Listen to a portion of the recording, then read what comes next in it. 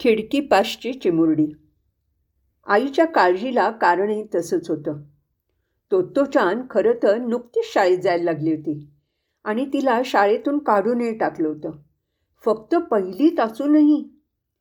मागच्याच आठवड्यातली गोष्ट. आईला तोत्तोचानच्या बाईंनी बोलवलं. आई येताच त्यांनी सरळ मुद्द्यालाच हात घातला. तुमची मुलगी अख्ख्या वर्गाचे लक्ष विचलित करते हो. तुम्ही कृपा करून तिला दुसऱ्या शाळेत घाला. त्या सुंदर आणि तरुण शिक्षिकेने आता अगदी निश्वास सोडला. माझी सहनशक्ती खरंच संपली आता. आईला धक्काच बसला. तोत्तोचाननी असं सगळ्या वर्गाला त्रास होईल असं केलंय तरी काय? गोंधळून जाऊन बाईंच्या पापण्याची उघडझाप व्हायला लागली. आपले छोटे कापलेले केस कपाळांना मागे सारत बाईंनी पुढे सांगायला सुरुवात केली.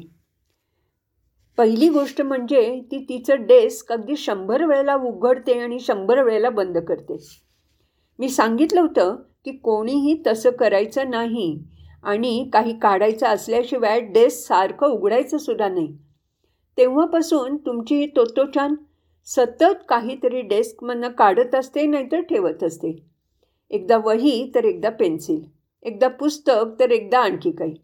आता समजा आम्ही वर्गात मुळाक्षरं शिकत असलो तर ही डेस्क उघडते, वही काढते, मग ते धाडकन बंद करते, मग ती पुन्हा उघडते, डोकं खुपसून पेन्सिल काढते, परत फटकन डेस्क बंद करते आणि एक अक्षर लिहिते आणि पुन्हा ते चुकलं किंवा खराब झालं तर परत डेस्क उघडते, खोडरबर काढते, अक्षर खोडते, पुन्हा खोडरबर ठेवून ते बंद करते आणि हे सगळं भयानक वेगाने. एक अक्षर लिहून झालं की ते या सगळ्या वस्तू एक एक करून आत ठेवते. दुसरं अक्षर लिहायच्या वेळेला पुन्हा सगळं एक एक करून बाहेर काढते. पहिल्यांदा वही, मग पेन्सिल, मग खोडरबर आणि प्रत्येक वेळेला ती ते डेस्क उघडणार आणि बंद करणार. माझं ना अक्षरशः डोकं चक्रावून जातं आणि परत तिला काही बोलता येत नाही, कारण प्रत्येक वेळेला ती काहीतरी कारणासाठीच ते उघडत असते आणि बंद करत असते. आता बाईंच्या पापण्याची अधिकच वेगाने उघडझाप होऊ लागली. जणू त्यांच्या डोळ्यासमोर सगळंच्या सगळं चित्रच तरळत होतं. तोत्तोचानच्या डेस्क उघडण्याच्या वेळेला आणि बंद करण्याचं वेळ. कारण आता आईच्या लक्षातही यायला लागलं होतं. तिला आठवलं, तोत्तोचान पहिल्या दिवशी शाळेतून घरी आली ना, तेव्हा जरा जास्तच खुशीत होती. ती आईला म्हणाली सुद्धा होती, आई शाळा खूपच मस्त आहे बरं का. माझ्या घरच्या डेस्कला बाहेरून उघडण्याचे खण आहेत, पण शाळेतल्या डेस्कला की नाही वरून उघडण्याचे कप्पे आहेत. हे डेस्क खोक्यासारखं आहे माहिती आहे आणि सगळ्या वस्तू त्याच्या पोटात ठेवता येतात. आईच्या डोळ्यासमोर आता मजेने डेस्क उघडणाऱ्या आणि बंद करणाऱ्या तोत्तोचानचं चित्रच उभं राहिलं. तिने ते मुद्दाम खोडसाळपणे केलं होतं असं नाही, पण निदान आईला तरी ते तसं वाटलं नाही. त्यातलं नाविन्य ओसरलं की ते आपोआपच बंद करेल अशी आईची जणू खात्रीच होती. ती फक्त एवढंच म्हणाली, मी सांगे ना तिला. बाईंचा आवाज आता अजून चढला होता. अहो फक्त एवढंच असतं तर ठीक होतं, त्यांनी पुढे म्हटलं. बाई पुढे वाकल्या आणि आई शरमेनं थोडी मागे सरकली. बाई म्हणाल्या, पण जेव्हा ती तिच्या डेस्कशी खेळत नसते ना, तेव्हा ती या वर्गात उभी असते. उभी असते? कुठे? आईने आश्चर्याने विचारलं. खिडकीपाशी, बाईंनी अगदी तुटकपणे सांगितलं. पण ती खिडकीपाशी का उभी राहते? आई मात्र आता पुरती गोंधळून गेली होती. रस्त्यावरच्या बँडवाल्यांना बोलवण्यासाठी, बाई जवळजवळ ओरडल्याच. बाईंच्या एकूण सांगण्याचा सारांश असा होता की जवळजवळ तासभर डेस्कशी खेळून झाल्यानंतर तोत्तोचान सरळ खिडकीपाशी जाऊन उभी राहते, बाहेर बघत राहते. ती जोवर शांत आहे तोवर तिने असं करायलाही माझी काही हरकत नाही, पण नंतर अचानकपणे रस्त्यावरच्या झकपक पोशाख केलेल्या बँडवाल्यांना ती जोरजोरात हाका मारायला लागते. बाईंच्या दुर्दैवाने त्यांचा वर्ग तळमजल्यावर अगदी रस्त्याला लागून. रस्ता आणि वर्ग यांच्यामध्ये जेमतेम थोडं अंतर असेल. वर्गातून कोणीही रस्त्यावरून जाणाऱ्याशी सहज बोलू शकत असे. तोत्तोचानची हाक ऐकून बँडवाले अगदी खिडकीशी येऊन उभे राहायचे. तोत्तोचान ही बातमी सगळ्या वर्गाला ओरडून सांगायची आणि मग काय, अख्खा वर्ग खिडकीशी गोळा व्हायचा आणि व्हायचं सुरू गोंगाट. काहीतरी वाजवा ना, वाजवा. तोत्तोचान म्हणायची. आणि मग एरवी शांतपणे वाजवणारे ते बँडवाले विद्यार्थ्यांसाठी त्यांच्या पिपाण्या, ढोल, झांजा असं बरंच काही मोठमोठ्यांनी वाजवायचे. बिचाऱ्या बाई मात्र हे सगळं थांबायची वाट बघत असायच्या, कारण त्या काहीच दुसरं करू शकायच्या नाहीत ना. शेवटी एकदा हे संगीत संपलं की मगच मुलं आपल्या जागेवर येऊन बसायची, फक्त तोत्तोचान सोडून. तू अजून काय करतेस त्या खिडकीपाशी? असं बाईंनी विचारलं. ती म्हणायची, अहो दुसरा बँड येईल ना. दुसरा बँड आला आणि आपण खिडकीत नसलो तर जाईल तो तसाच निघून. मग कसं ऐकणार आपण त्याचं वाजवणं? आता हे सगळं किती तापदायक होत असेल याचा तुम्हीच विचार करा. बाईंनी अगदी कळवळून आईला सांगितलं. आईलाही आता बाईंच्या विषयी सहानुभूती वाटायला लागली. एवढ्यात बाईंनी अजून चढ्या आवाजात पुढचं सांगायला सुरुवात केली. याहीपेक्षा जास्त म्हणजे, अरे बापरे, ती अजून करते तरी काय? आईचाही धीर सुटत चालला होता. अजून काय काय? अहो 1-2 गोष्टी असतील तर सांगीन. म्हणून म्हणते हिला शाळेतून लवकर काढून टाका. येता क्षणभर बाईंनी स्वतःला सावरलं. आईकडे पाहत त्या म्हणाल्या, कालचीच गोष्ट.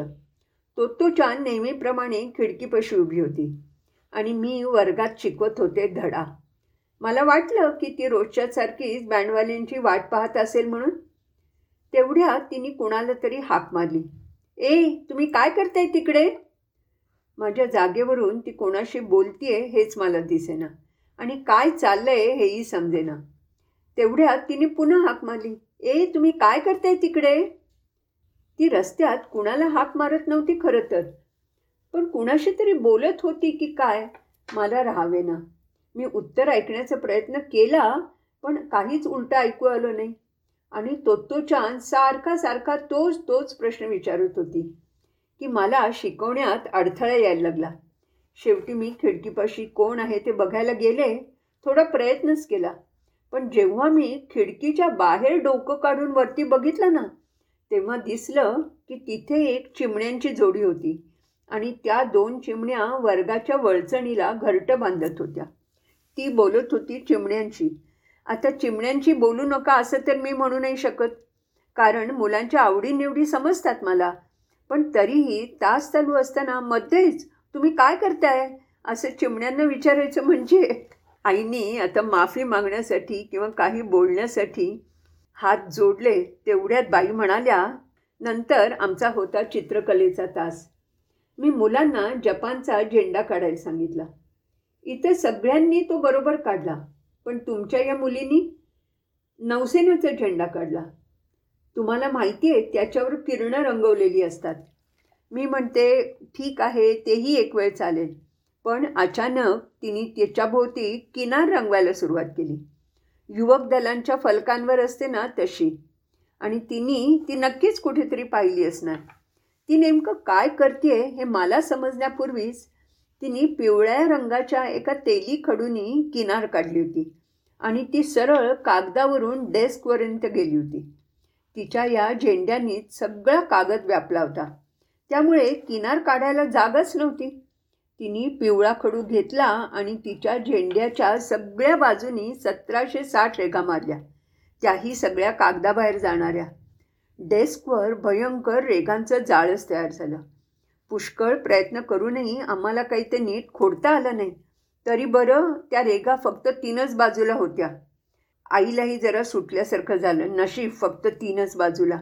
बाई जरा शांतपणे पण ठासून म्हणाल्या, अहो पण जवळजवळ सगळा ध्वजस्तंभ कागदाबाहेर गेलाय आणि तो अजूनही डेस्कवर तसाच आहे.